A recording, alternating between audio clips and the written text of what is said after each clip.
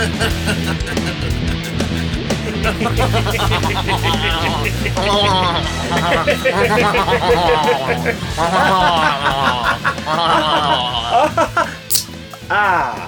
we are. Always warms my heart to open a can. I see that and raise you a...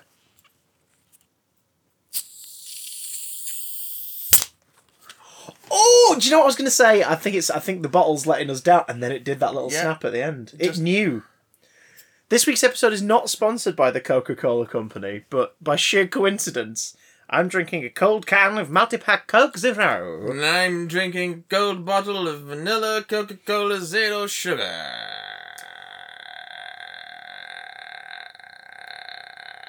Does it taste of vanilla? Yeah. What do they do for that? No, but I'll give it a whiff. Yeah, I can smell it. What do they do for that? Because it's sort of like... Beaver ass. Beverass. Mm. Beaver's back beaver. True. The beaver's back beaver. I'm not surprised. That's what synthetic vanilla is. That's what non-natural vanilla is. Vanilla flavouring is like... Beaver's anal glands. Yeah, basically. Yeah. We're a horrible species, really, aren't we? Well, it's because if we farmed real vanilla in the quantities that is demanded by the food industry, because of the way vanilla as a plant works, we would wipe out the world supply in about 2 weeks. Wow. It's a very difficult to maintain and grow plant. It's quite a finicky little thing, is vanilla. So what you're saying is, when they've mastered that thing where they've broken down the DNA structure of beef and pork as a substance, yes, and they've cloned it to the point where we don't need to... I mean, we don't need to anyway, but, you know, like, where there's no need to ever kill an animal for food ever again, because what you will be eating that will be sold to you will genetically be the same thing, but nothing was killed to get it to your plate. Listen, the misery just really seasons the meat. True. What you're saying is the second phase of that should be DNA cloning vanilla extract and vanilla plants and whatnot, so that we don't have to politely, I hope, ask the beavers to just square a little vanilla topping. No, just stick with the beaver ass. It's working so far. For anyone who's listening to this podcast for the first time this week, yeah, it's pretty much like this.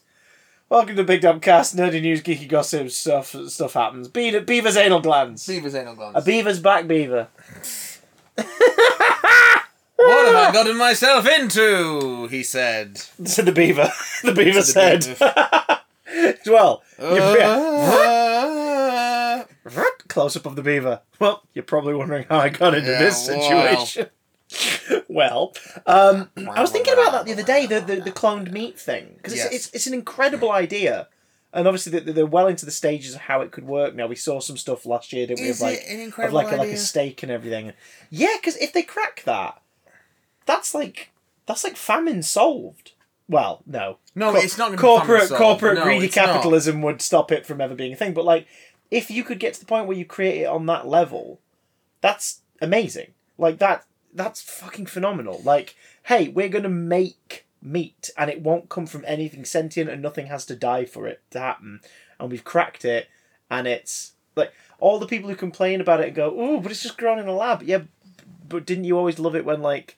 Or in Harry Potter, the beans taste like a steak. Or in Willy Wonka, where they're like, no, it's like a roast dinner, and they're chewing gum. Like, you never had an issue with that. So, you're happy drinking anal glands in your Coca-Cola, everybody. I am. But you know what would happen, though? What's that? Real meat would become a proper black market item, wouldn't it? Ah, I see you've read Chew. I haven't actually, but I've got it. I've got volume 1. I should probably dive into that. Anyway, yeah, see, that's a comic. We're back to pop culture. Hey, everybody. I am Chris. Things just got out of hand. Johnson. And I am screaming. I am crying. But that's just my average evening. Funnily enough, that was what the beaver was saying. Jesus Christ. Poor beaver. But from beavers to Buttheads. We're going to here we go. Talk about some stuff. We've got the Book of Boba Fett finale to discuss. Lots of spoilers ahead for that. The Book of Boba Fett. We have the Book of Tatooine. The Daimyo, Dime me the colour of your jumper. Dime he, dime here, dime everywhere. He dimes them there, he dimes them here. Then Boba Fett, he'll dime them from ear to ear. I can't find him anywhere, that damn delusive pimpernel. We're also going to talk about Super Bowl trailers and trailers that snuck out or were shut out in the week since we last spoke to you guys. It was the Superb Owl show this weekend. It was. Did you watch the halftime show? I've not watched it yet. No. I really want to. Why would I? Because it's like Snoop, Eminem, Dre. It's a very specific part of like the musical landscape from when I was growing up. Yeah, showing up. It's a very specific part of the musical landscape from when I was growing up that I actively ignored. It was the part of the musical landscape. I don't have nostalgia for I that started period. to get into, and then the way you do in high school, you sort of pick a style. You pick a side. And I became a mosher, and I sort of ignored all of that. And now I've gotten older, and I've got streaming software at my fingertips. I'm like, what was the deal with that album? And I'll listen to it and be like, okay, no, actually, this is really good, and I like this, or this speaks to me. So I would like to watch that. But have you seen the opening shots of the Rams versus the other people? I've forgotten the other team now. Point is, they got Dwayne Johnson. The Rams and the Dwaynes. They got Dwayne The Rock Johnson to Dwayne intro The Rock? it. Dwayne's rocks. Brock. Dwayne got his rocks out. Did he now? And it's great because he turned up dressed as a traffic cone, a red traffic cone. But it made you realise that, holy shit, people who started out in wrestling entertainment really know how to hype a crowd, even when it's got fuck all to do with them. Well, the good ones do, yeah. Well, true, yeah. Because that's the big part of what it is, isn't it? But it's amazing. He basically just bigs up both sides, introduces them, one of them is a reigning champion thing, your LA Rams, and the other one's this whole narrative of the underdogs who've fought for this position and they are going to hold on to that. He basically ends each intro with this one is going to win. Straight down the barrel of the camera, there's no autoprompter. He's just gone, I know what I'm going to say. And he's just gone out there and done it. And it's can he introduce every sports tournament from now on? Because I'd be very happy with that. Should get him commentating the snooker. Yes! That would make it 10 times more interesting for the first 2 minutes. Could you imagine? I can imagine it. And can you smell it? Yeah, I can smell it. Can you smell? Can you smell what The Rock is about to hit with the cue ball? He's a bit of a cue ball as well. Yeah, he briefly defended Joe Rogan the other week amidst all this stuff, and then when enough people pointed out to him, my dude, the racism alone, come on. He was like, don't be daft. And then people have gone, here are the examples. He then put out a statement walking it back and be like, yeah, fair enough, wasn't aware of this stuff. Thank you so much for letting me know, everybody. You grow and you learn. And it's sorry, did someone did a celebrity who's known for having sort of a charisma and this and the other, perceived perhaps to have a bit of an ego, admit that he was wrong? Did someone just do an admission? That's amazing. Well done, dude. You know what else is amazing? Oh! Death. We lost someone. I was going to say the fine body of work of one Ivan Reitman, now dearly departed at the age of 75. Literally earlier today, we're recording this on Valentine's Day because we are each other's greatest love, let's be honest. Speak for your fucking self. Matt just started looking at the door, trying to figure out how to get out. He's going to touch me in ways I don't want. Emotionally, with my finger. I'm gonna milk you for vanilla. Oh. I call this beaver bother. Hate it. If you figure out how to escape it, it means you figured out how to beat beaver bother. I hate it. Thank you. Ivan Reitman, brilliant director of mostly comedic movies, comedy dramas. Fine body of work, but for big nerds, especially comedy nerds, there's quite a lot to pick from. Pop culture nerdy, geeky fellas and lasses and those without specifics We may mostly know him for Ghostbusters, which is my wife's favourite movie. It's very good. It's a film that's a big part of a lot of people's childhoods. Anyone who's born in the 80s or 90s grew up with Ghostbusters in one form or another, be it the original movie or its sequel or the cartoons or just the action figures. It was a big deal for a lot of people, and it still continues to be, so much so to the point where he recently produced Ghostbusters Afterlife, directed by his son, Jason Reitman. Yep. Ivan was involved in a lot of the press around the release of that movie, seemingly in good health. He wasn't very old either, he was 75, right? Yeah. Do we know, as of now, we didn't this morning, what the cause of death was? He's feeling his sleep. So it was either expected or sudden, but everyone was there. Bit of a blow, that, especially because Afterlife has just come out on home media and streaming and whatnot, and the film is very much a story about learning to say goodbye despite faults and foibles, and it was a love letter made at least in part as a love letter to the late Harold Ramis. Yep. From his friends, but of course Dan Aykroyd and Ivan Reitman most of all. Ivan Reitman, of course, having worked with Harold on a load of projects over the years in the formative years of their career. So it's kind of, a good storyteller has a great sense of dramatic timing. Yep. And it's sort of like, oh God, okay. Dude, to coin the phrase of another podcast that regularly talks about Tinseltown Stiffs, he will be missed. Like, it's shit that he's gone. But what a body of work, what a legacy. We've got Stripes. Mm-hmm. Meatballs. Yes. Yeah. Ghostbusters. Mm-hmm. Twins. Yes! Fuck, I forgot Twins was his. Ghostbusters 2. Yeah. Kindergarten Cop. Yeah. Junior. Yes. Basically, he's responsible for the majority of Arnold Schwarzenegger's comedic fare. Evolution. And that. I like Evolution. It's Ghostbusters 2.5. I will die on the Evolution hill. Evolution and Small Soldiers are these are a sequel to those things that aren't getting sequels of the 90s. They're both really good. They are. Evolution's basically Ghostbusters again, but with aliens. And Small Soldiers is Gremlins, but with toys. And they're made by the original filmmakers of those two respective franchises. Naira!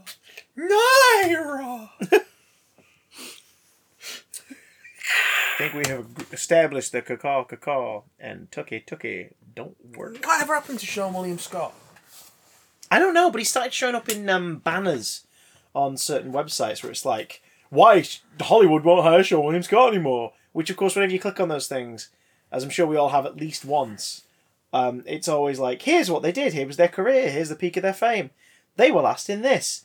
We don't know why that... Do you know what I mean? You're always like, oh, so there's not some kind of horrid thing has happened. It's just, you wanted to click that article, you bastards. Sean William Scott's the one who pops up a lot now. If I look on Snapchat and stuff, he's one of the ones that shows up. He has been working, like, as recently as 2019.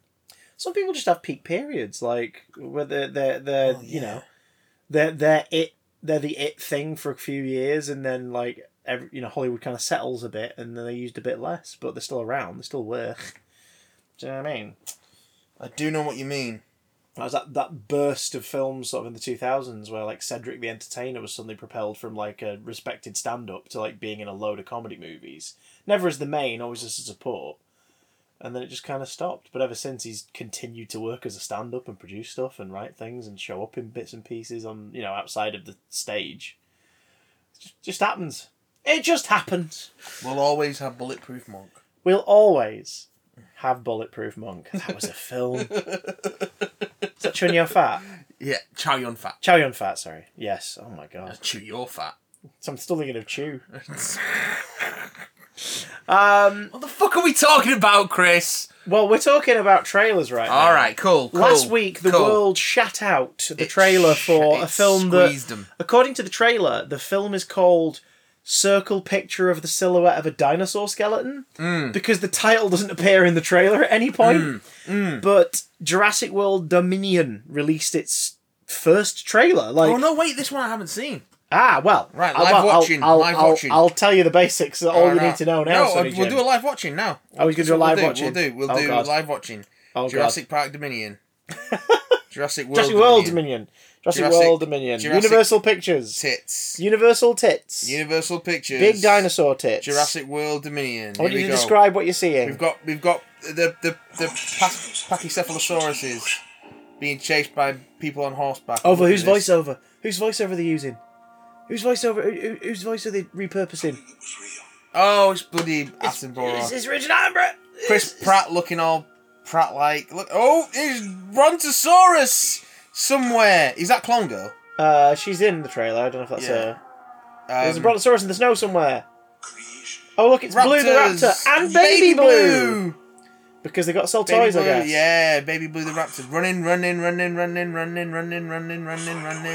It's like, yeah, they'd all be dead now. They would all be dead. Oh, it's the Universal logo, but it's in amber. We can't keep her here. Oh, look, Chris Pratt's doing the hand thing again. Yeah, that is Clone Girl.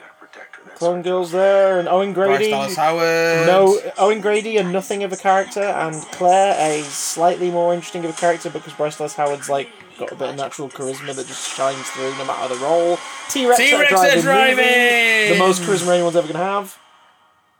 Laura Dern. Sam Neill out of retirement. Alan Grant. Oh. Sam Neill looking amazing for a 71-year-old. Catch up. You coming or what? Sam Neill, the alpaca and goat farmer. I love Sam Neill. I love him a bit. For those who don't know, Sam Neill has retired from acting. He just pops up in things every now and again, like for Friends. So this is a big deal. Nice bit of underwater tension, which is good.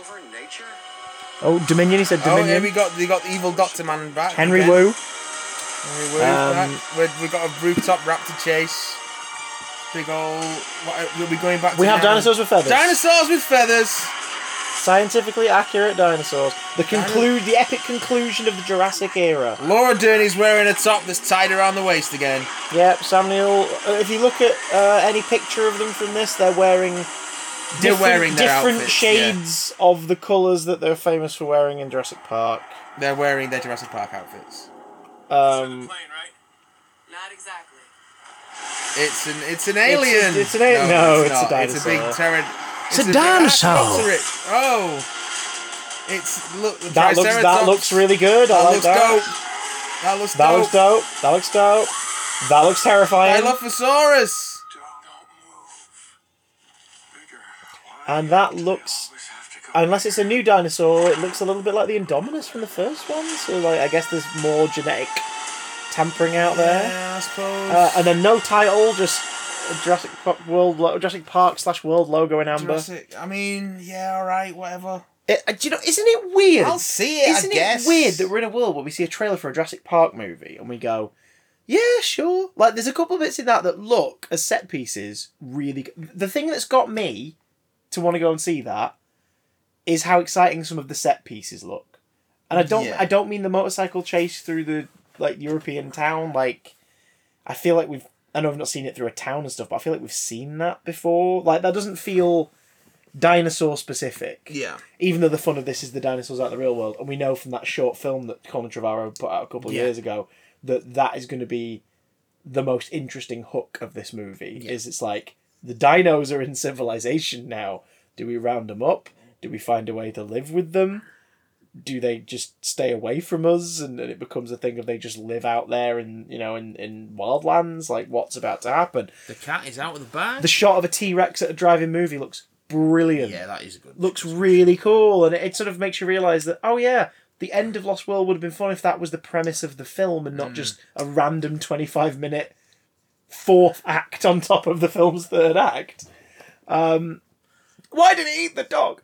I'm not seeing many practical effects shots in that trailer, and that makes me sad. That does make me sad. But I think that Dilophosaurus might have been practical. Very likely. There's something about the frills. Scary bastard. How the hell is she going to get out of that situation? Well, it's right in front of her face. Who could say? It's obviously just posturing. The Dilophosaurus is just posturing at this point. You know, burning question I want answered. Go on. Is Alan Grant still having recurring dreams in which he gets talked to by raptors? Alan! I hope so. I like Jurassic Park 3 a lot more than The Lost World, and I'm going to say that, and that's the thing that I've said, and that's true. The Lost World's best qualities... You know what? I'm going to say this. Three sequences. The first time you meet the bounty hunters, the poachers, because it's really horrible to watch. Yeah. Because they're mostly attacking herbivores, and Pete Postlethwaite, God rest his soul, is so deliciously prickish in that movie. He's such a twat. Cracking actor. He's so good in that film. He's so horrible in that film. And I saw that film, was in 97, so I would have seen that when I was 6 or 7. Yeah. I saw it when it came to video, so it would have been about 7. And that was the first thing I'd ever seen him in. I didn't realise I'd been listening to his voice in James and the Giant Peach for ages, but... so when I saw him in another thing, whatever the next thing was I saw him in, I hated him. Because he was so horrible in Jurassic.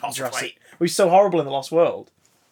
And yeah, if you've never seen, dear listener, In the Name of the Father, fucking hell, give that a watch.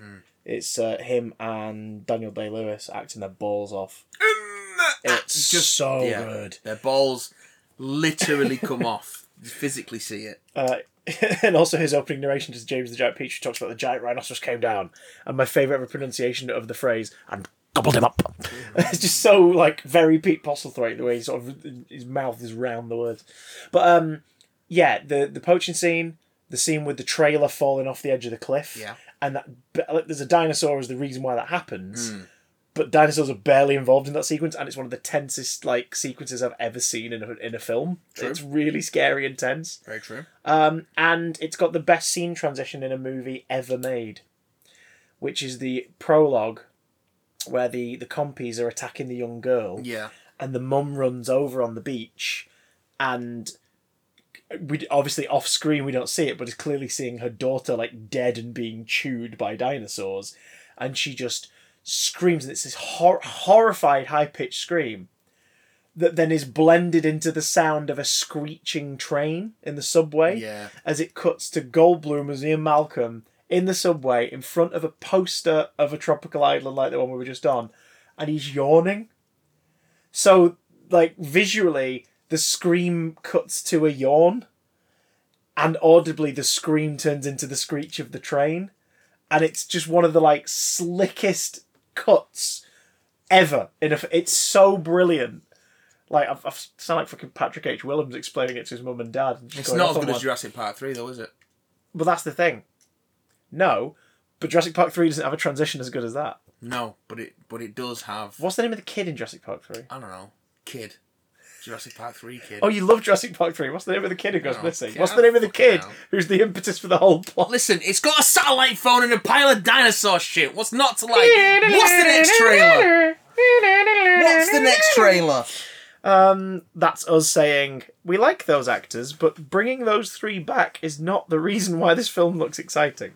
Triceratops knocking over jeeps in the dark looks really cool. That looks dope. And please, dear God, be the last one.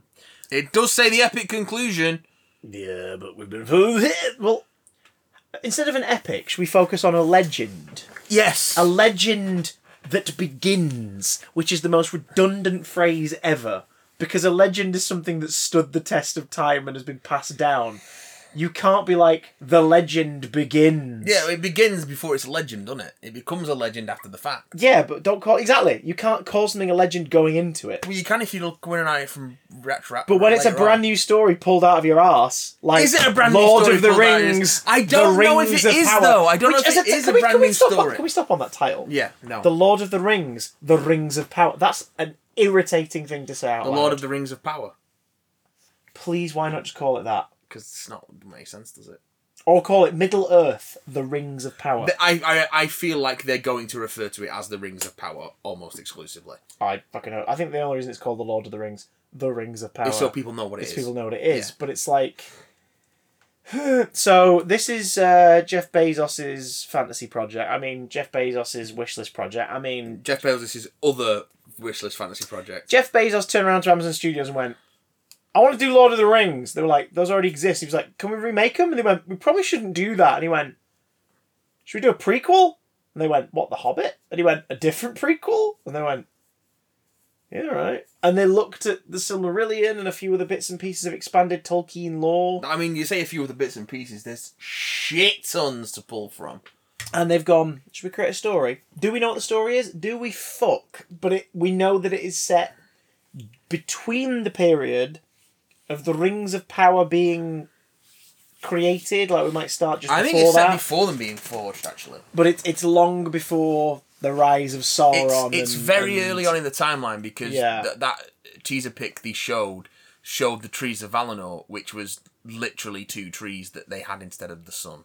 Yeah. And that's first age shit right there. Sunshine. So, I find this so weird. Do you know why I'm not remotely excited about this as a concept? Because you don't like Lord of the Rings that much. Movies? I fucking adore that trilogy. Yeah. Books, I love The Hobbit. Exactly. I read Two Towers and Return of the King. Exactly. I could see why people love the books. Exactly. Didn't do it for me. And yet The Hobbit did. So I think... Well, it's because The Hobbit doesn't have the same sort of... The Hobbit is written to keep the attention of the kids you're supposed to read it to. Whereas Lord of the Rings is meant to be are the children in bed? All right. Right. Pick up your Lord of the Rings Pick up your book. Lord of the Rings textbook. And it's like, yeah, but it's 11 at night, J.R.R. I want to J.R.R. read a little bit of something before I go to bed, and you're giving me a fucking essay to just kind of dive into, my man. Like, what is this? It's like almost Stephen King levels of unnecessary detail for tiny things. Yeah, you think the Lord of the Rings is like that? You should read the Silmarillion. I looked at the blurb on the back of it once and went, nah, I'm right. It's not even that long. It's just so dense. It's just dense as fuck. It's so dense. It's like the book could be the size of a small coaster, but he's managed to fit a fucking forest into it. It's a very, very dense book in which some very, very cool things happen and are immediately glossed over. Yeah. Because he's bored. Moving on. Walk! Walk! Get the fuck back to Azkaban! Attacked by tweez. I'm referencing a song by the comedy musician Tom Cardy. I did not just say that Azkaban was a location in J.R.R. Tolkien's work. It's a comedy song. Go watch it. It's funny. So the thing is that a lot of... Sorry.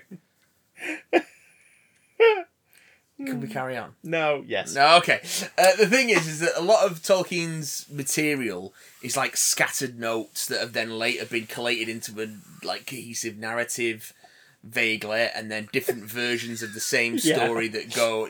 So you've actually got, in a way, as a basis for an ongoing TV series, it's actually quite fertile ground. And please describe more. And it looks bloody good. Whether it will be good or not, I don't know. But it should look good when the budget is millions of dollars per episode. Yeah. And I think that's one of the other things that's got me... my cynical head isn't coming off, because I'm like... So you want a Game of Thrones for Amazon. You're still... The pop culture landscape is still chasing something that, like... I don't think they do want a Game of Thrones for Amazon. They want a Lord of the Rings for Amazon. True. But also, what's Game of Thrones doing currently as a franchise outside of the books? A prequel series coming to HBO and HBO Max.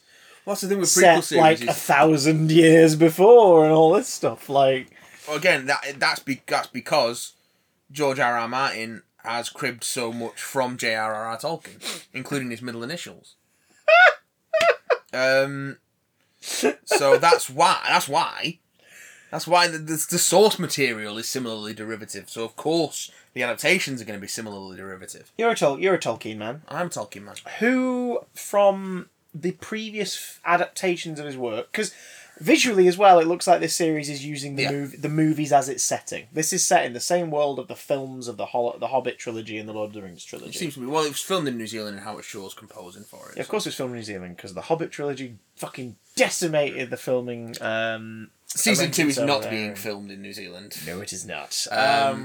So there's that. But like based on there's a dwarven character, and it's like that's the same sort of design as we've seen in the Hobbit, and we see a couple of the locations, albeit the in different periods. Princess in it does not have a beard. Oh, they chickened out. Bastards. But which is, I mean, actually, I think I know that is an established fact in the movies, even. Does That's it matter, established though? in Fellowship of the Ring. Does it really matter? Yes, It's not it established does. in Fellowship of the Ring. It's is it Two actually Towers? mentioned offhand as a joke in the Two Towers, and then the Hobbit trilogy confirms it. But I don't believe the books mention them. Sure, having they talked beards. about it. They may talk about The it. Mines in of Two Towers. Moria. No, they some talk about it in point. Two Towers. Yeah. In the extended version of Two Towers. Well, I'm going to have to go back and watch them all. I've just found an they excuse. don't talk about the dwarf women having beards in Fellowship. It's a. Can I have sort of- beards in Fellowship? It's an offhanded gag line from Gimli. Actually, from Aragorn. Oh, God. Because we are so alike in voice and appearance, this is leading me to believe that there are no dwarf women. And then Aragorn goes, "It's the beards." Right. So why does she have a beard? Anyway, point is. Yeah, and they do in The Hobbit. Like, Are there any characters that could be alive in this time period? there are. That we know from Two others? of them are in the trailer. Are they? Yeah. Whomst? Gladriel. Right. That's Morphy Clark. So that's okay. Right, I did not know that. So Gladriel's like 3,000 years old, as is Elrond, who is also in this trailer. Now, yes, I can picture who that is based on who we see briefly. Yeah. He's the guy who played young... Oh, you won't know. No, you sir. fucking watch Game of Thrones, did you? He's the guy who played young Ned Stark in They're not chasing. Game of They're Thrones. not chasing Game of Thrones. But let's cast someone from Game of Thrones. I mean... To be fair, every British actor was in Game of Thrones to the point where Kevin Eldon was in it twice. Yeah. There's two different characters. It's what are you going to fucking do? So Let me have a look at some character names. is Mr. the Grey alive, or is this way before his time? If he is around, he won't be called Gandalf. I can tell you he'd that be much. called Mithrandir. That's his proper Elvish name. Translated to modern English is Steve. Stephen Toast. Stephen Gandalf Toast. Stephen Gandalf. Well. Rings of Power. Didn't expect that, did you? Rings of Power. Let's have a look at the cast list we've got. Yeah, so Morfydd Clark is Gladriel. Mm-hmm. Benjamin Walker is High King Gil-galad, who is very briefly in the Fellowship of the Ring in like one shot because his role was cut even for the extended editions. Robert Aramayo is Elrond. Mm-hmm. Obviously, younger Elrond. And then most of the other characters... Yeah, like Charles Edwards is playing Celebrimbor. Celebrimbor, it doesn't actually get mentioned. He's the guy who forged the rings. Yes. But he doesn't actually turn up in the movies. No, he's... I guess this is now gonna put the continuity, even though it was never solid, of the Middle-earth games into question as well. Well, the first one's clearly set in the film universe based on the designs, and then the second one just goes off on its own fucking tangent. Sexy Shelob, and yeah, and even the spider Shelob looks nothing like Shelob looks in The Return of the King. And yeah, what we got the other We've got that Gollum game coming up later this year as well. That's like not set in the book, not set in the films, but is using the film's kind of visual style. Yeah, I don't fucking yeah. But yeah, I mean, those are the three that jump out. There is a character called Isildur in this. It's not the same Isildur who took the ring at the end of the Second Age after the fall of Sauron, because he was named after someone else. There's a lot of that in Middle Earth. Mm-hmm. Like King Durin the Fourth is a character in this series, which of course is not the same as the other Durins later on in Dwarvish lineage, because they use the same names over and over again. Mm-hmm. Like if you go back into Middle Earth history to like the First and Second Age, there are Boromirs, there are Aragorns. Like they've used those names before. Yeah, it would be weird if everyone had a completely unique name. There are Elendils and stuff like yeah.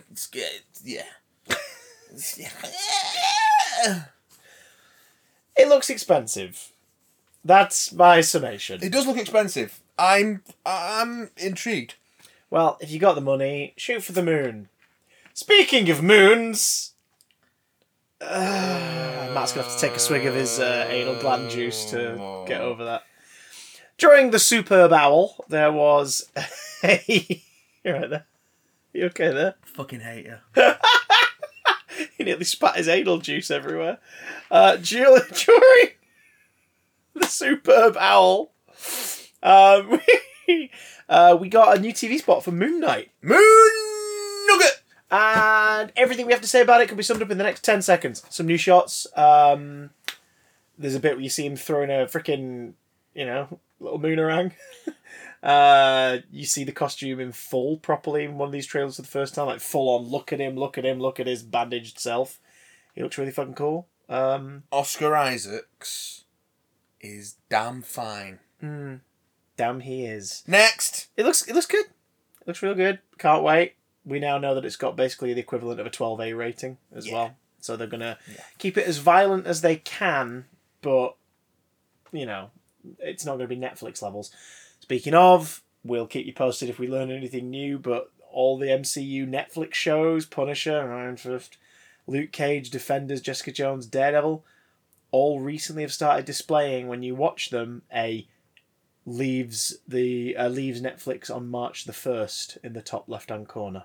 bye! Whether or not that means they're about to be replatformed or not is yet to be announced, but here's hoping that due to the rights deal coming to an end, the distributor will become Disney Plus and they will be put on the Star portion of Disney Plus. Oh, they're certainly about to be deplatformed.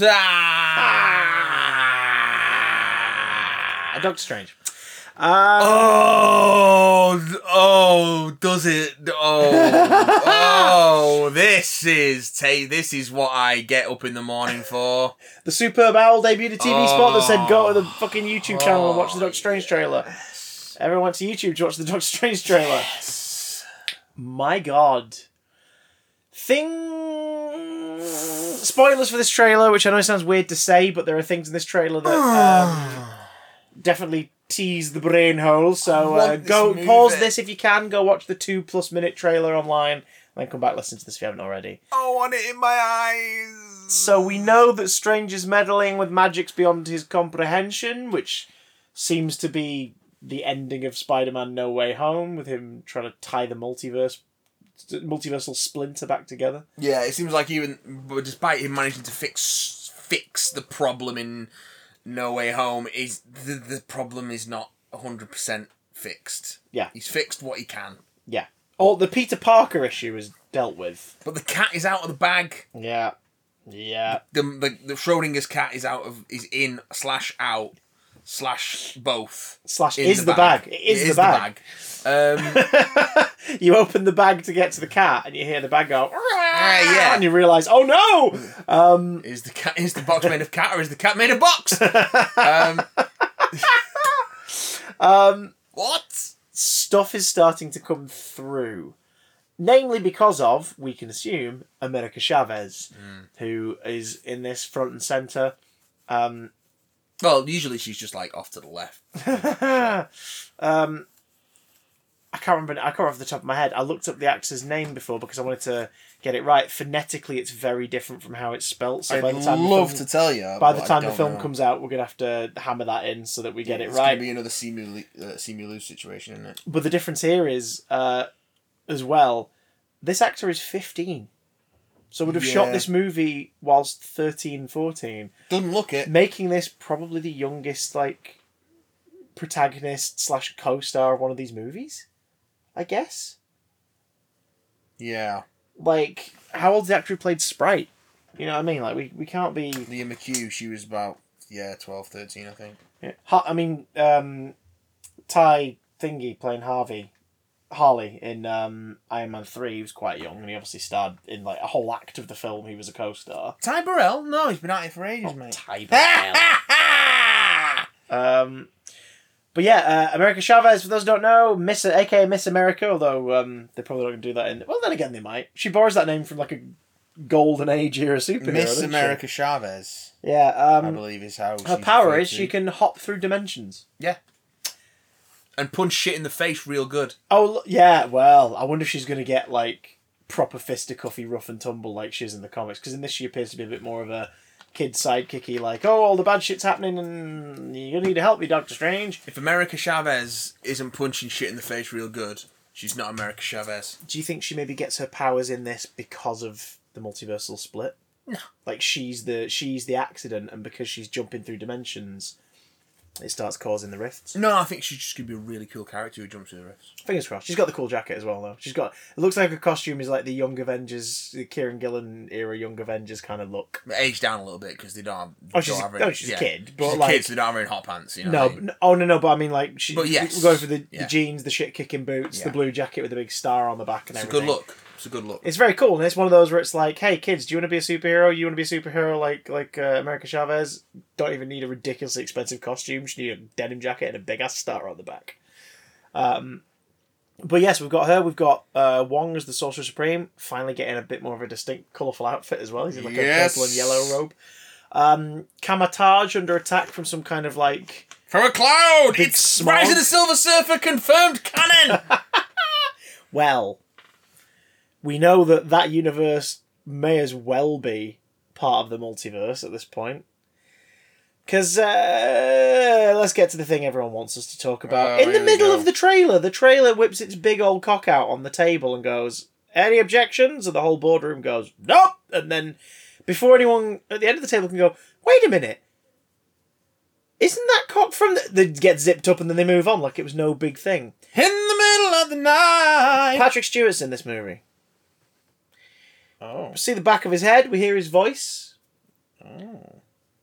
No confirmation as to who he's playing, and you don't see him full on, but I think we all have suspicions. Patrick Stewart's sonorous tones. Unless they're about to Ralph Boner us into submission. Oh, I hope so. Well, I hope not in this case. I hope it's... I love the Ralph Boner fake out in WandaVision. I hope because it was the film, it was the MCU going, we'll tease you with the idea of the multiverse. And then go, no, that's just, no. And then Loki establishes it. Spider-Man, What If shows it off. Spider-Man shatters the safety barriers, glass between the MCU and the other universes, and this film's now following on. I think we're dealing with Charles Xavier.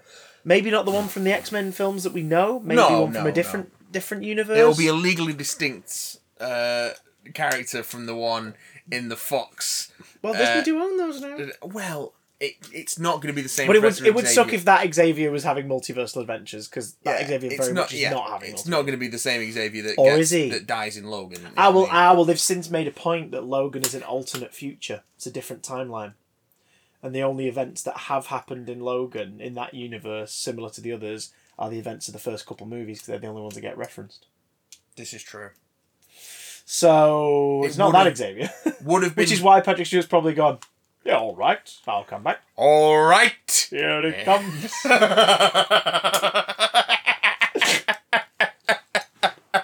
Benedict Cumberbatch's head looks like a fanny.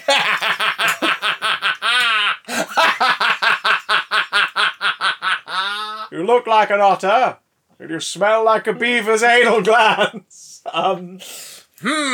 Sweet vanilla. Is that what you used to dye the streaks in your hair, Strange? We see at least 2 Strange variants in the trailer. At least 2. Well, 3 if you look at the TV spot. Odd, yeah. But they're all... God. Hey! But they're all Benedict. And I'm like, I'm sorry. You better give us at least one Strange that's not played by him. Yeah, Charles Xavier playing... Hello, I'm Stephen Strange. Is that alright? Fair enough. I'm the bald Strange. Okay. Maybe it's a Council of Strangers. Council of Reed style. Well, you see, you tease us with Reed, because at one point Strange is detained. Never take the dialogue in the trailer as a direct indicator of which scene it is. It seems like Mordo's handing him over to somewhere as an authority, but it might be a separate plot line. But he's handed over to somewhere, he's put in tech cuffs, he's shepherded around this big kind of like art gallery museum thing, which in the TV spot we see Christine is also there. Rachel McAdams with fiery ginger red hair. At first I didn't realise it was her, because the hair was such a contrast to like how I've seen her in other films. I was like, oh shit! But like, he's put in tech cuffs, he's shepherded around by 4 Ultron/Iron Man drones, which basically look like the you know the blanket around the world thing from Age of Ultron? Yes. This is what happens if he gets it right. Yes. So they're working for an Iron Man, possibly. And we're taken to a big old chamber where we, the audience, are cock-teased with some Charles Xavier. Are we getting the MCU's take on the Illuminati? Is this a multi-dimensional Illuminati of, like, heads of dimensions? Like the Guardians of the Multiverse in What If? Like, someone has put a few people who are, like, in charge of their shit from different dimensions together to... That's someone being themselves. Well, yeah, well, there might be a hand guiding this into position, but we see at least 4 chairs, maybe 5 or 7 based on how much has been obscured by Stephen in the foreground of the shot. There are a couple people sat down. There's a seemingly female figure based on hair and the shape of the chair and everything, and a couple male sort of signified silhouettes. And someone walking in, can't quite tell who that is, but they're in maybe not a robe, but a very long coat. Could be a long lab coat, maybe. You could be a long lab coat, maybe. So, yeah, for those who don't know, the Illuminati are a group of... Oh, there's been a couple of them over the years now, but a group of, heads of different societies, or seen as representatives of different sections of the Marvel Universe, specifically within its solar system, in and around Earth, the surrounding distance, who showed up very briefly during, if I remember correctly, Avengers Disassembled, and then Brian Michael Bendis did a mini-series about them that revealed that this is a group that have been operating quietly since, Secret War, the first one with the Beyonder and the Battle World and everything. And the original lineup, correct me if I'm wrong, the original lineup was comprised of Tony Stark. Yes. Essentially, he's Avengers liaison, keeping on top of that stuff. Reed Richards as the interdimensional representative, because he's the one who obviously go through multiverses and pocket universes and everything.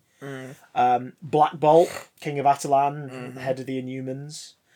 Namor, King of Atlantis, and King of the Ocean, and at this point not knowing that he's a mutant, but that was his whole bag. He's you surface dwellers, I must be involved in these conversations. Charles Xavier is a representative of mutant kind, and obviously the most powerful telepath on the planet. Yeah. And was Black Panther in the original lineup? No, they asked Black Panther to be a part of it, and he was like, "Don't do this. It's only going to end badly." So who am I missing? Oh, Doctor Strange. Yeah, Doctor Strange. Is essentially the head, the master of the mystic arts. So the line given by Patrick Stewart's character, presumably Xavier, is maybe it's time we told him the truth. So is this the MCU Strange's induction into an Illuminati, or his introduction to them? I don't know, because or is it sort of vaguely Illuminati-esque as sort of a shortcut? We're kind of going to do this, sort of, maybe. Yeah, maybe. Because there's definitely strange variants in this, and maybe Strange and him splitting the multiverse open is something that's happened in other realities as well. So he's sort of seen as the nexus of all... the nexus of all realities. No, that's a swamp in the Everglades. Well, it could be Wanda, because the only reference we've had to the nexus of all realities so far was in WandaVision, which ended with her trying to break through the multiverse to find an existence where her kids were alive. The nexus of all realities needs a man-thing to guard it. Well, Wanda better grow a trunk and get all green and mossy. Whoever knows fear burns at the touch of the man-thing. The giant-sized man-thing. Giant-sized man-thing. Oh, my giant-sized man-thing sold really well. It's a mint condition as well. Mint condish. Oh, the staples at a weird angle though. Keep pricking my finger on it whenever I touch my giant-sized man-thing. It's really taking the resale value down. We have Defender Strange. We've seen really briefly. He's called so because an action figure's been released way ahead of time, and he's sort of in a vaguely New Avengers era outfit, the red and black outfit. Yep. He's got little short and neater facial hair. We've got one with short, neat facial hair, his hair slicked back into a ponytail. I think that is Defender Strange. Well, he did. No, this one's in a blue and yellow outfit with red trim. Who in the TV spot appears to be the same one that's zombified at the end of the trailer, complete with the multi-arm effect, but with decaying black arms, covered in sort of burnt flesh. And suddenly the big old credit at the start of the trailer that says, from director Sam Raimi, makes you go, oh yeah, no, I can see that. I can freaking see that. The Spider-Man trilogy director and Evil Dead trilogy director returns to the world of superheroes using his horror background. Darkman director. Oh god, Darkman. Drag Me to Hell. Drag Me to Hell's great! And some might say his most jarring and frightening piece of work, Oz the Great and Powerful. The Oldsmobile is in that movie. Like, 'cause of course, oh god, we're going to get the Oldsmobile somewhere in this movie. Yeah. For those who don't know, Sam Raimi, like, hides his first car that he used in the filming of... Was it Cabin in the Woods and then Evil Dead when he remade it? It wasn't called Cabin in the Woods, it was something like that. It's In the Woods. And then Evil Dead. His first car, his yellow Oldsmobile, has showed up in all of his films, sometimes in cameos, sometimes in prominent roles. Spider-Man just falls out of the sky. Spider-Man lovers, it's Uncle Ben's car, so it appears in like dream sequences and flashbacks in the sequels. Uncle Ben. It's in Oz the Great and Powerful. It's the centre of like a cart being driven through a village in the Emerald City, the square in the Emerald City. So it's one of those where it's not obviously a car, but if you look at it close enough, you can fucking see it. And it's like, God damn it, Sam Raimi! Because he was like, how am I going to put like a 1950s, 60s car into a film about a character taken out of like our world in the 20s? Well, I know, I'll just disguise it as something else, but it'll be in the film. Just like he disguised Bruce Campbell in that under massive prosthetics. As a munchkin. Just like he disguised Bruce Campbell as a human. For so long. Hey, just because Bruce Campbell is actually a perfect example. He's a Balchinian.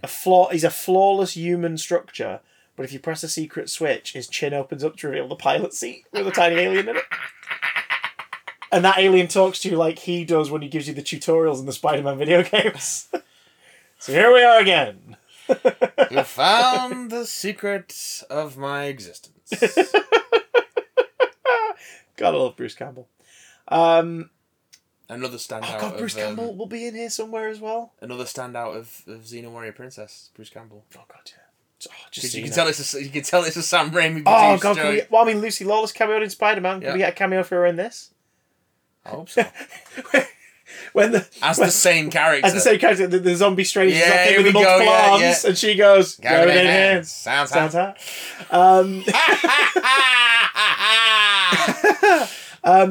Can Bruce Campbell play one of the Variant Strangers? I'd be very happy with that. Bruce Campbell can Variant Reed. Can they get Variant Black Bolts? We didn't say a word. No, Jeffrey Combs in to do his knockoff Doctor Strange movie that they couldn't get the license for as a Doctor Strange variant. What was it called? What? For a moment, I think because there was a Doctor Strange TV film, wasn't there, in the 70s? Yeah, I thought that's what you were talking about. But Charles Band tried to do one. Was this around the time that like David? Who was David Bowie's wife? When she got the rights to like Daredevil, and she was going to do a Daredevil movie, and she was going to star as Black Widow in the Daredevil movie, and this was like in the late 70s, and there was like costume, not test, but like she did sort of like a little fashion experiment, leaning into what the costumes could be like. No, I want to say there's a load of like unmade Marvel cinematic projects, folks, and they're all fascinating. If I can, I'm trying to find it now.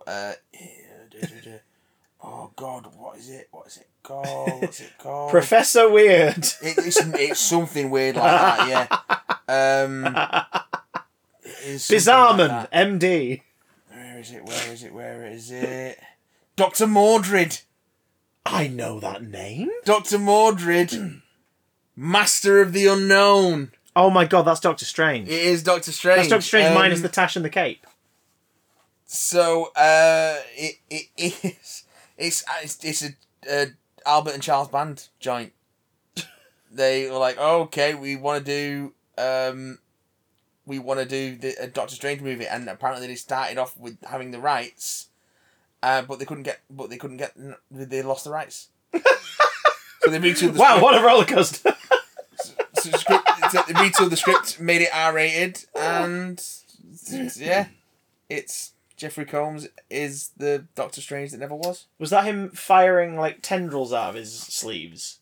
Because there's a shot in the TV spot for this where Strange like seems to launch two snakes out of his sleeves toward the camera.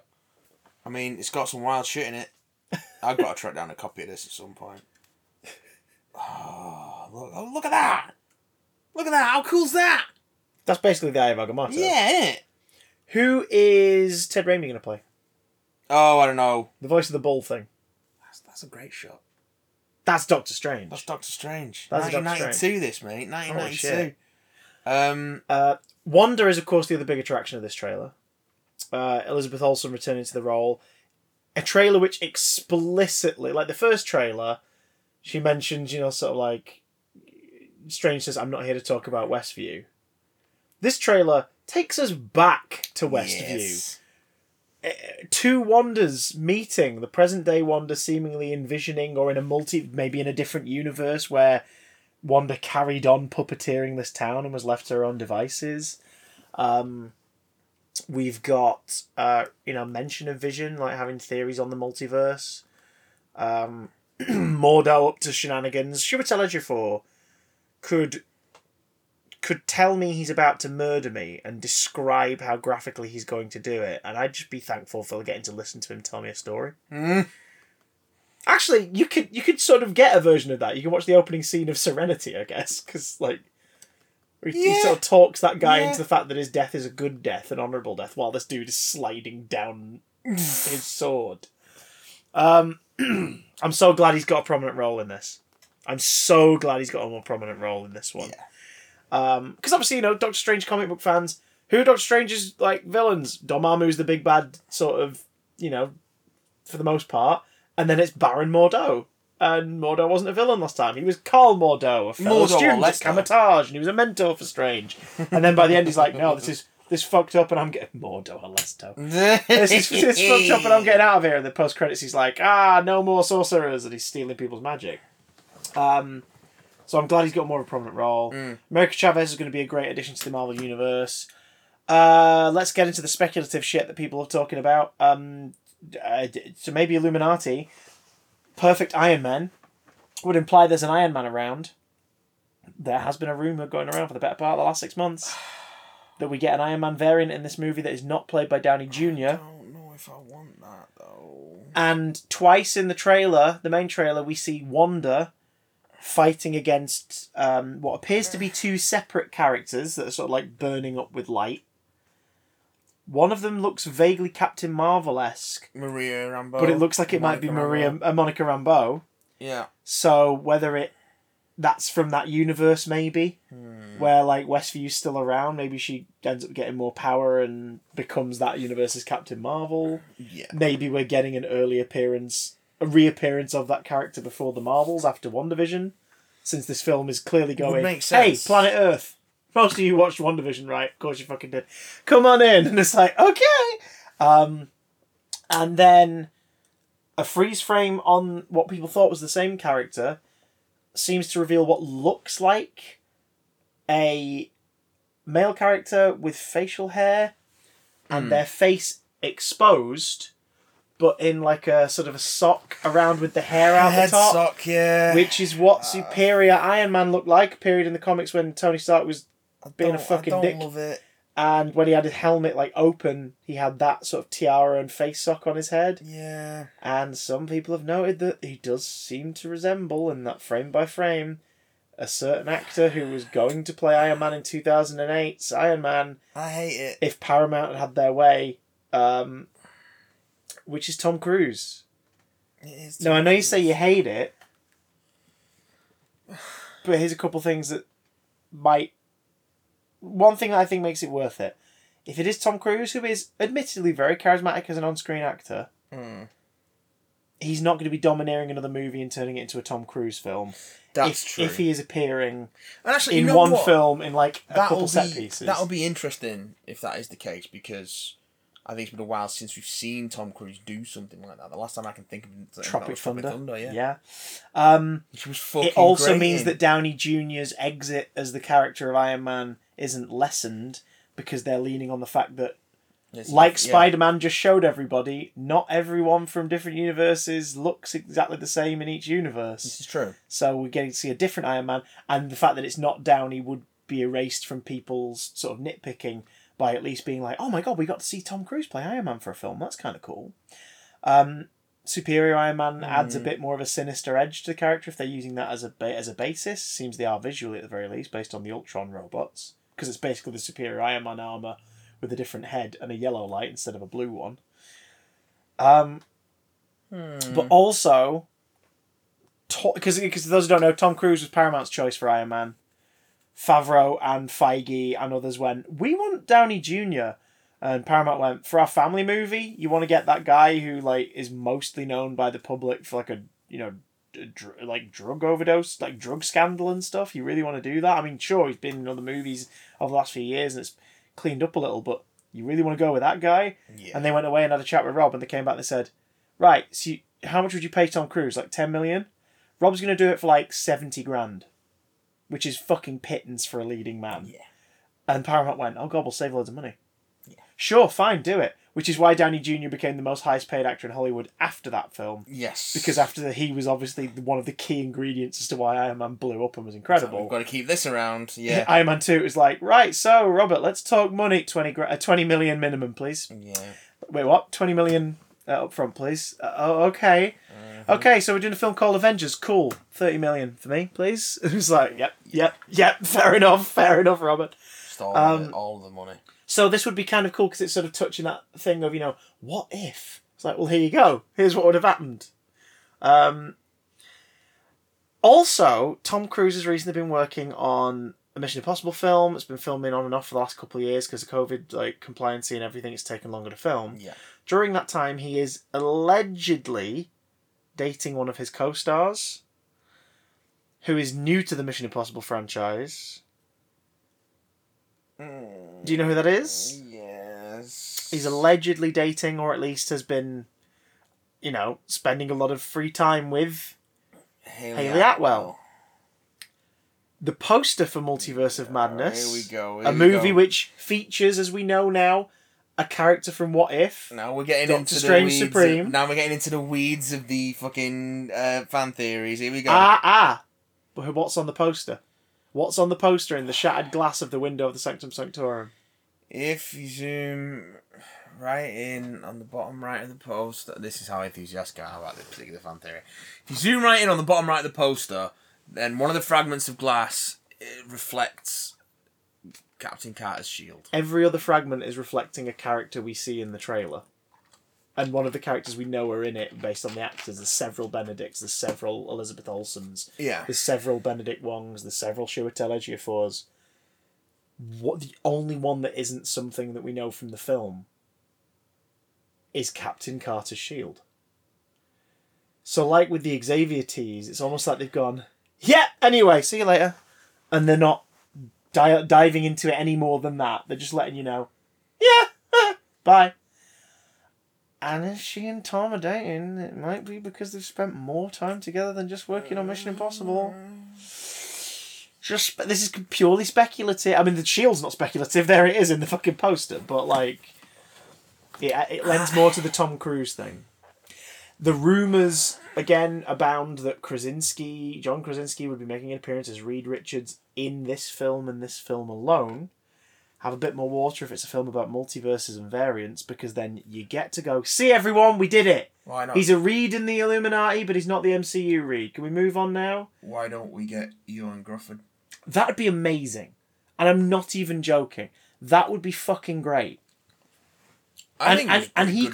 He should play the Reed from the Tim Story movies. He should play that Reed. Because that Reed was wide-eyed and optimistic and enthusiastic. So to see one of this doom and gloom group of everything's going to shit be like, no, this is amazing. It's terrible, but look at what's happening, and be the boffin would be really charming and fun. Maybe they debut another character here. I mean, Namor's a member of the Illuminati in the comics. We know Namor is showing up in a movie this year. Wakanda Forever. Holy shit, he is, isn't he? So maybe we get a Namor in this. Maybe the reason some lot have been assembled is because Nathan Richards has assembled them. That's his name, isn't it? Kang? Nathan Richards? Nathaniel Richards? One of the versions of Kang is Nathaniel Maybe Richards. one of them has assembled them, because Loki's when the multiverse starts to go out of control, and we haven't seen the ramifications of that yet until Loki Season 2 from the TVA's point of view. Oh, God. Meanwhile, we've got 2 running plot threads throughout these movies. The cosmic level heroes who are dealing with bigger threats will be dealing with a multiversal thing that's going on. And your street level ground tier heroes are going to be dealing with like a Thunderbolt style team being put together by Countessa. I like the idea of there not being here's one big plot thread like the Infinity Saga. You're going to be dealing with like, here's your cosmic big stuff, and here's your on the ground little stuff. I feel like it is going to be all the plot threads though. Maybe, but like I don't want like all of the upcoming movies to be dealing with multiversal shit. Do you know what I mean? Like I think the idea of containing that to maybe the characters that you would expect. Like, I don't think Thor: Love and Thunder is going to deal with the multiverse at all, for example. Yeah, I feel it might touch on it, but it'll probably touch on it the same way Eternals did with like post-credits scenes of like, Eternals was its own thing, and the post-credit scenes teased where things could go next or where one character's going to go next. Yeah, I feel like Thor: Love and Thunder is going to be similar, so we're not overwhelmed by just like multiverse, blah blah blah blah blah. Just do me a favour and don't ever let Thor and the Loki variant meet. Please, guys, like, don't need that. Don't need it. I know you guys want that, but no. Thor's journey's undermined if he just randomly bumps into another Loki so soon. Only sickos want that. Sicko!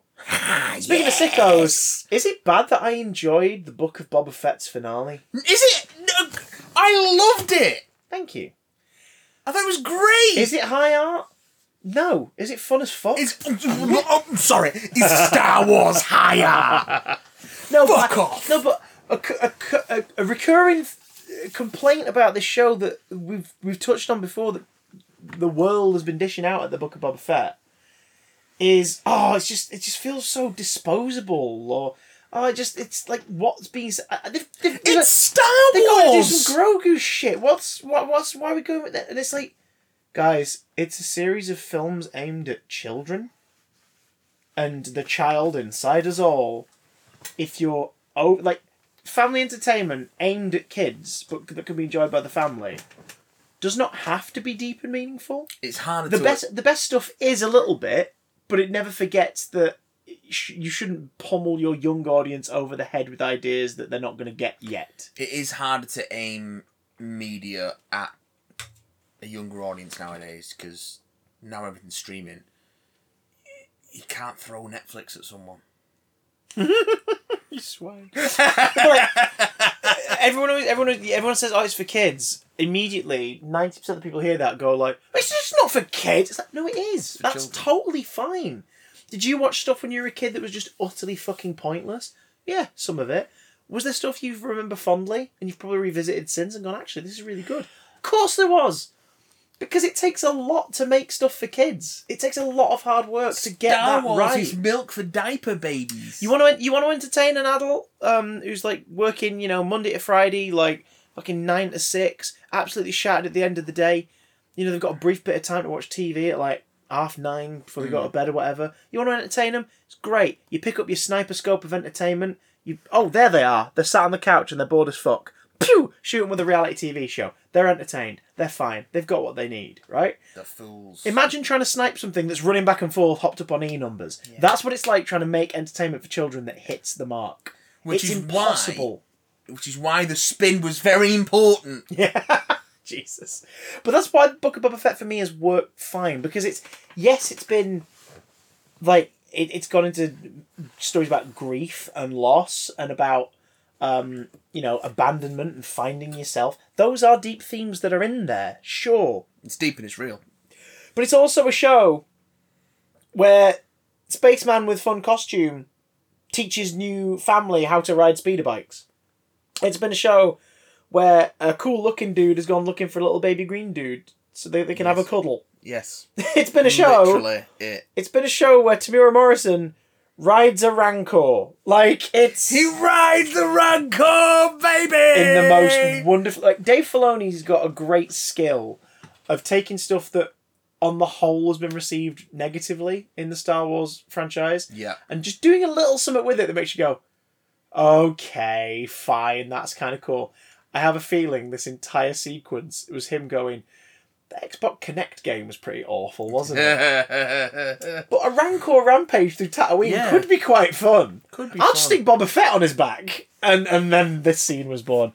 Boba Fett riding a Rancor. It's grown men throwing their kind of action figures together. Yeah. And I'm here for it. Yeah. I love it. I don't understand what the problem is. It's great entertainment. It's fun. It's flashy. It's funny. It's pure and simple entertainment. Yeah. And there's nothing wrong with that. Does it touch on deeper things? Sure. Yes. Can you read deeper things into it? Absolutely you can. Does it get a little dark every now and again? Sure. But guess what? All the best shit you watched and read when you were kids got a bit dark every now and again.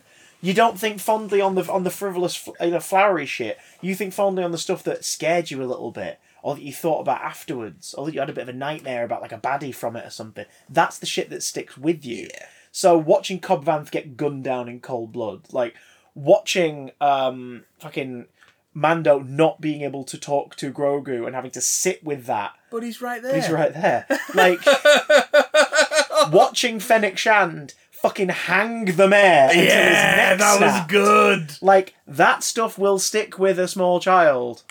Like, watching it with their parents, I should fucking hope. Yeah. Like, it will stick with them. Because, like, that's the stuff you remember. The like, spin will stick with you. If you say to somebody, oh, do you remember, the Spiderwick Chronicles film? Someone who's sort of like... No. Someone who watched it when they were a young kid or in their early teens, they'll go, not really. If you say, do you remember Bridge to Terabithia? They'll start fucking crying. Do you know what I mean? Like, hey, did you like The Last Starfighter?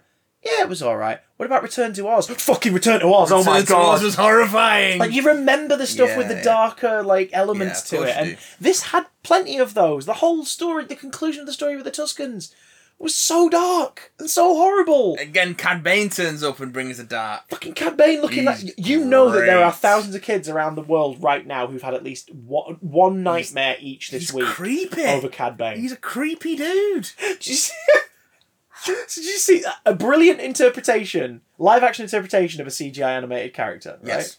Did you see the amount of complaints people saying like, oh, like his mouth needs to be lower down, he needs more of a snap, Don't like a snap understand the art style. I've seen a meme going around where someone's posted that, and then they've said, meanwhile, and they've posted a photo of Christopher Lee as Count Dooku, and Christopher Lee in the stylized CGI look from Clone Wars, and be like, did you have a problem with, that or the other way around? It's like, the costume, the performance, and the dub by Corey Burton was fucking excellent. So good. And I love that he got, again, spoiler, if you haven't watched it, spoilers. I love that he got killed. And I love that he got killed by Boba because of something. Because there are a few nitpicks I have with the show overall. There is a weird non-sense of closure with the Tusken story in a way. Yeah. But there was a hint of it in that scene. Well, I think that's why he's staying on Tatooine, isn't it? Yeah, this series hints that Boba and Cad know each other and talks about they've obviously crossed paths before and this isn't even the first time I've taken a job from you and all this sort of stuff. See Clone Wars for more. Yeah, but you don't need to see it. This gives you enough to get the gist. But Cad Bane goes into the situation, takes the job, hears about Boba and is like, oh yeah, I can fucking deal with this. Don't worry about it. I knew when he was a young kid. I'll know him now. He's a knackered man. I can make this work. It'll be fine. And then how does Boba fucking get one up over Cad when it looks like Boba's about to be shot executioner style by Cad Bane? He fucking kills him with his Tusken weapon. Stick. Twats him over and then stabs him through the gut. Yeah. And it's like, that was the sliver of closure for the Tusken thing, this series. Although it would have been nice if Boba got to exact some vengeance on the Pike Syndicate after finding out that they were the ones who killed the Tuskens. I think he already knew that in a way. But it's the fact that he was influenced to kill the biker gang by them. So he was used. He was a pawn. Yeah. And it would have been nice if it felt weird that it was Fennec who randomly goes to the meeting spot afterwards. It's like, where were you for the whole fight? Where were you? Just going over there and then waiting for the fight to finish. Well, that's the thing. If for them all to I guess she was waiting for them all to gather. Yeah, because she could take them out in one spot. Because if she waits until they've done it, until they've won the fight, it gives them time to run away.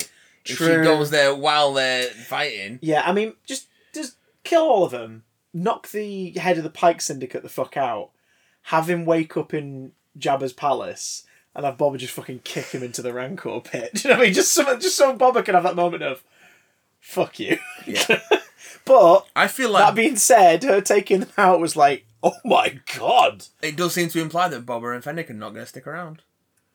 Or at least Fennec isn't. Maybe she might spread her wings. The gang, the biker gang. I've not had the same problems others have had with them. I like the biker gang. But fine. Yeah, they were a bit pointless by the end of it. They were just there. Yeah, they're just there. I find it really weird. I don't know if that actor, I can't remember her name, but the one who plays the member with the bionic arm. Yeah. The one who looks like she's jumped out of a Blade Runner movie. Yeah.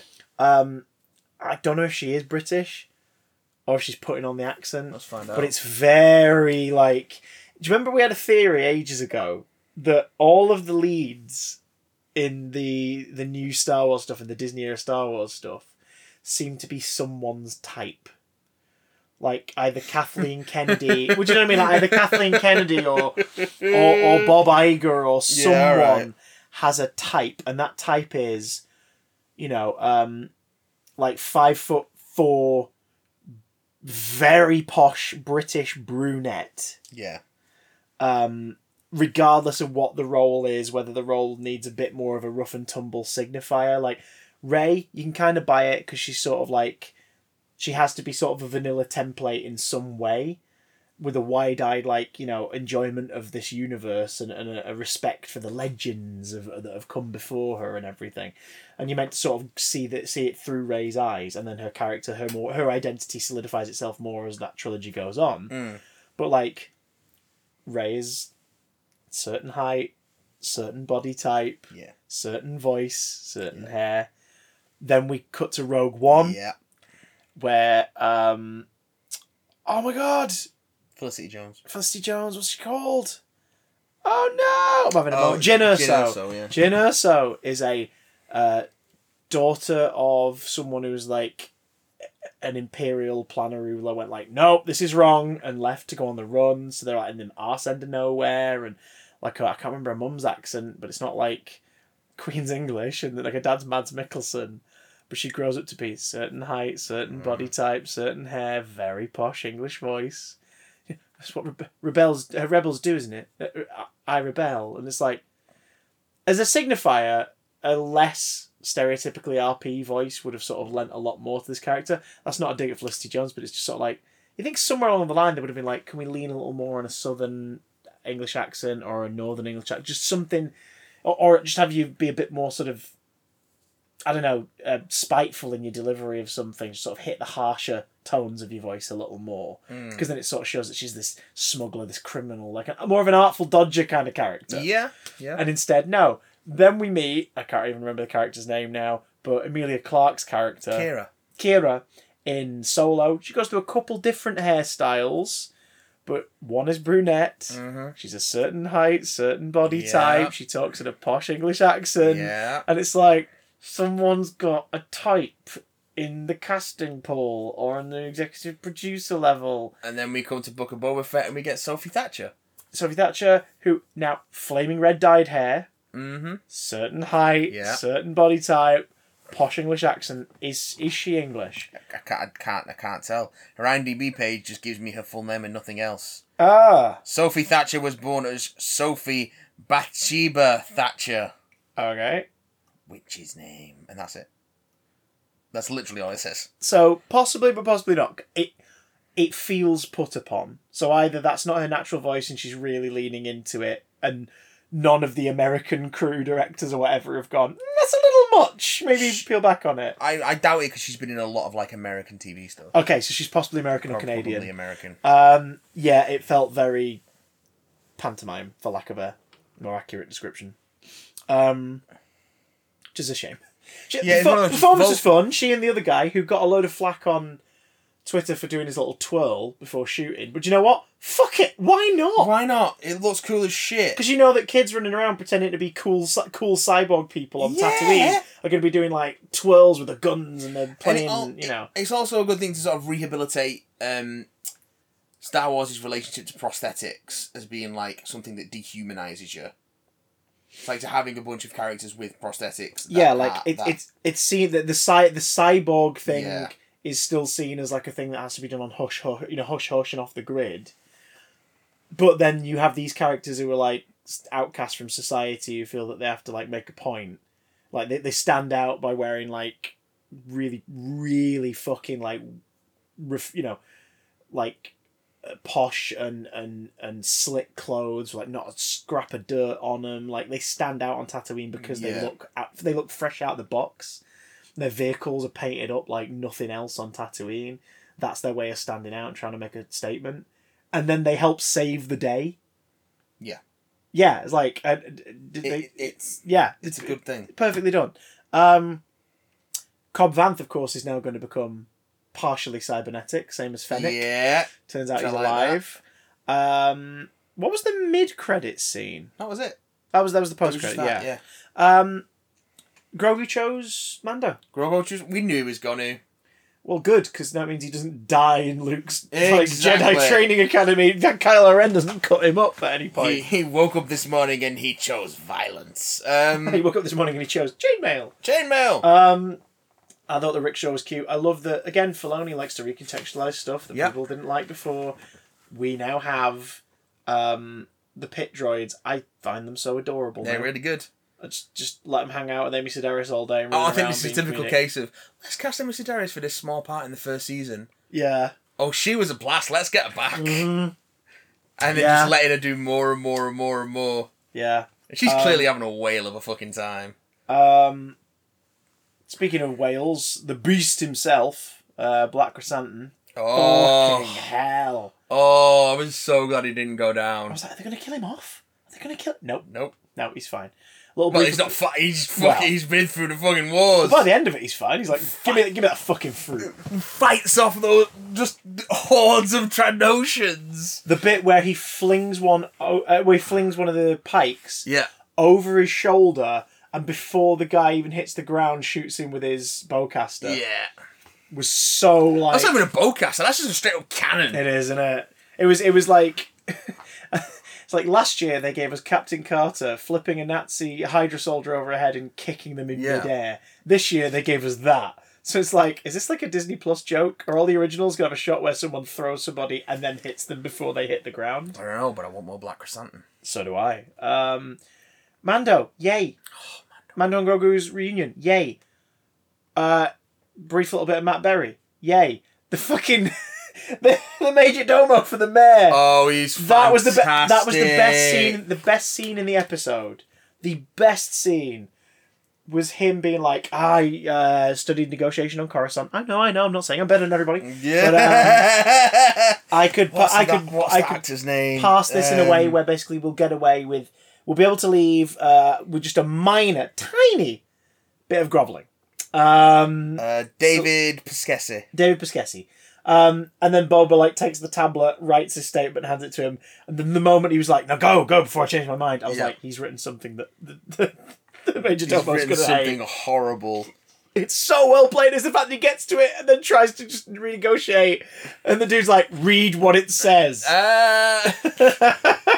Nothing. Gonna kill you all. Soak the blood of Tatooine with your people. It's like, oh fucking hell. Din and Boba on the jetpacks. Yeah. Nice. Back-to-back Boba badasses. using every fucking feature that fans have been told knee exists rockets! in the suit, including the knee rockets. Knee rockets! The fucking rocket pack, everything. It was lovely to see. And then him riding the goddamn Rancor, proving that in the weeks since we last saw him with the Rancor, he's been hanging out with it. Yep. He's ridden it. He's been feeding it. He's done everything Jabba never would have bothered to do, because obviously he couldn't get off his fat slug ass. Well, that's what makes him a better leader than Jabba. He will actually lead from the front. But that was great. The Rancor was fantastic. Fighting the droids. Again, the droids were these basically artillery tanks, but with a little bit of, hey, do you guys kind of remember the battle droid, the spinning battle droid? Yeah. It's going to have similar shields. It was like, okay. A lot of the Terminator in them as well, like the Future War Terminator stuff. I was thinking that. I was thinking the big fucker from RoboCop. Yeah. Stop motion boy. We were watching it and Keith asked if we thought they could go upstairs. Hey, if the Daleks can go upstairs... Ed 209 can't. That's true. That's very true. Falls on its back and just sort of... Ed 30 totally would have been able to, though. 30. If they made it that far. That would certainly have been Ed 210. No, you just have a stair lift attachment in every staircase. It just sort of click one of its legs, bundle it into a ball, and get carried up the stairs, and then come back out again. Elevate. I enjoyed it. What's not to enjoy? It was great fun. I do wonder how canonically you follow this up, because there will be people who don't watch this, just not as forced. I honestly who watch The Mandalorian, who are going to start Series 3 of The Mandalorian and go, wait, what's that? No, obviously they'll have a recap, but it's a bit like, wait, what's happened? A significant development in the Mando storyline happened in this. It's Mando season 2.5. Like, it is what it is. Yeah, I hope that what Disney does is, Disney Plus has done this a few times, is when Mandalorian Series 3 shows up this December, that they do one of those little playlists on the Star Wars page. It's like The Mandalorian and Grogu. And it's like Mando Series 1, Mando Series 2, Book of Boba Fett, Mando Series. Do you know what I mean? Just put it in a little playlist so that anyone who's a bit like, wait, what's happened? Looking at how it's structured, I honestly think that they had an idea that this was going to be like a subplot or one of the main plots in season 3 of Mando, and they liked it so much they spun it out into a series. Maybe. Because I feel like otherwise it wouldn't make sense to have 2 episodes of just The Mandalorian in the middle of it. Alternate take? I think that this was not going to be in Mando Series 3 because there wasn't going to be a Mando Series 3. Oh, okay. I think they were going to leave the Grogu and Mando story where it was. But then they had a whole show go free when they realised they're not putting together the Cara Dune one. So they went, oh, fuck it, we'll do a 3rd series of Mandalorian. And then they've made this as a bridge so that each December is another part of this story. Yeah. Or perhaps they were going to always do this in this series, and this would have been the little PS for Mando and Grogu. I don't know, I feel like, why wouldn't you have done a Mando season 3? Well, just because of how many fucking shows they've commissioned now for Star Wars. Because we've not hit that point yet, have we? We've not hit the point... We've done it with Marvel. We had a whole year where we had 5 shows over the course of the year. Yeah. And we know that we're starting to get that much with Star Wars. It's one of the reasons why coming in May, I'm not as... May 22nd, I think. So we're getting Obi-Wan Bad Batch on May the 4th. Well, I need to get... I'm watching Clone Wars at the moment, so I need to watch all of that. I'm not too... I think it's a bit egregious how much it's gone up by, but I'm not too fussed by the idea of Disney Plus going up a little bit on the yearly subscription. Purely on the basis of, like, looking at the fucking... It was always going to happen. It was always going to happen, but, like, it shouldn't jump up 20, 30 quid. Like, that's mad. It should be more gradual. But also, I think a lot of people are forgetting that they probably bought their first year during the discount period. So it will always feel like it's going up. Because I think I bought a year for, like... Yeah. $45.99 or something. Yeah. And it's meant to be like, $49.99, $55.99 or whatever. But it's the price of a couple of DVDs, really. Like 4 DVDs? At the minute, 3 accounts are being used. Like, I can't not... When you split it up that way... Yeah. Do you know what I mean? You split up that a year's subscription for, was it, 70 quid? You split it up that way. It's like, that's not bad, really. No. And again, looking at the slate of what's about to come out. Yeah, I think it's one of the best in terms of cause we're still getting like 3 Marvel series this year alongside at least 3 Star Wars shows, and that's just the Star Wars and Marvel shit. That's not counting on like stuff like Encanto getting near cinematic date releases and the stuff that Nat Geo's doing. The National Geographic programs there have been incredible. They've been so good. So yeah, and Star, like the amount of stuff that Star's opened up. If we get confirmation soon that the Netflix shows are moving to the Star feature on Disney Plus, then I'll be like, fine, I'll pay this because I'd have to pay more than this to get the Blu-rays of those shows that I want to keep them for my collection. I find it hard to believe that they won't. I need it, man. If not immediately, there might have to be like a cooling off period between them coming off Netflix and going on to Star. Put a statement out there, just be like, they will find a new home. Hi, Disney Plus here. They will find a home. Don't you worry. It makes sense. Of course, watch them put it on Hulu and then not bring it over it. But that's the thing, if they put it on Star and it does well, Daredevil Series 4 might actually happen. because then they'll be like, it won't be like, we'll do it immediately. It'll be like, let's see how it does numbers-wise when it arrives. Because we know it's not going to do the numbers of a brand new Disney Plus show, because people will have watched it before. But let's see. Yep. Oh, look, there's a big fucking spike in all these shows. So, Charlie, what's your schedule looking like? Yeah. Hey, well. Vincent, don't work out for a couple months. Okay. Let's do this. Shave your head, Vincent. Let's go. Okay. Deborah, how you doing? I'm fine. No, don't cry. It's good news. It's good news. I can't help it. It's just my natural state. I've been keeping the tears running and warm up just in case you need a Karen Page. Just constantly crying. She just looks like she's on the verge of crying. She's the wateriest eyes I've ever seen her. She's really good in that show. She's very good in that show. So good in that show. Yeah, especially in season 3. God, yeah. So that's it for the newsy news this week. That's it. That's it for the newsy news. Next week, let's go for the boozy booze. Unless there's any big pop culture story we really need to touch on between now and next week, we've got some business to finish. We have. Next week, our X-Men retrospective concludes with the Dark Phoenix movie, X-Men 3 2, X-Men 3 again. X-Men 3 again. A film that Mayhew has seen once, and I have seen it once. I have never seen the final canonical Fox Universe X-Men movie. The final countdown. The New Mutants. The New Mutants. Starring, not the old ones. Starring Anya Taylor-Joy. The new ones. And Maisie Williams and other people looking weirdly younger than you think they would until you remember the film should have been released 5 years ago. Like Anya Taylor-Joy's eyes are only like half their size in this compared to how they are now. Now they're the size of small plates. Maisie Williams, Annie Taylor-Joy, Charlie Heaton, Alice Braga, Blue Hunt, Henry Zaga. Yeah. Other people. Those people. So if you want to predict or send in your reviews, see if they match up with ours for those movies, now's your chance. It's the last part of that series, long overdue. So you can email us, bigdamcontact@gmail.com.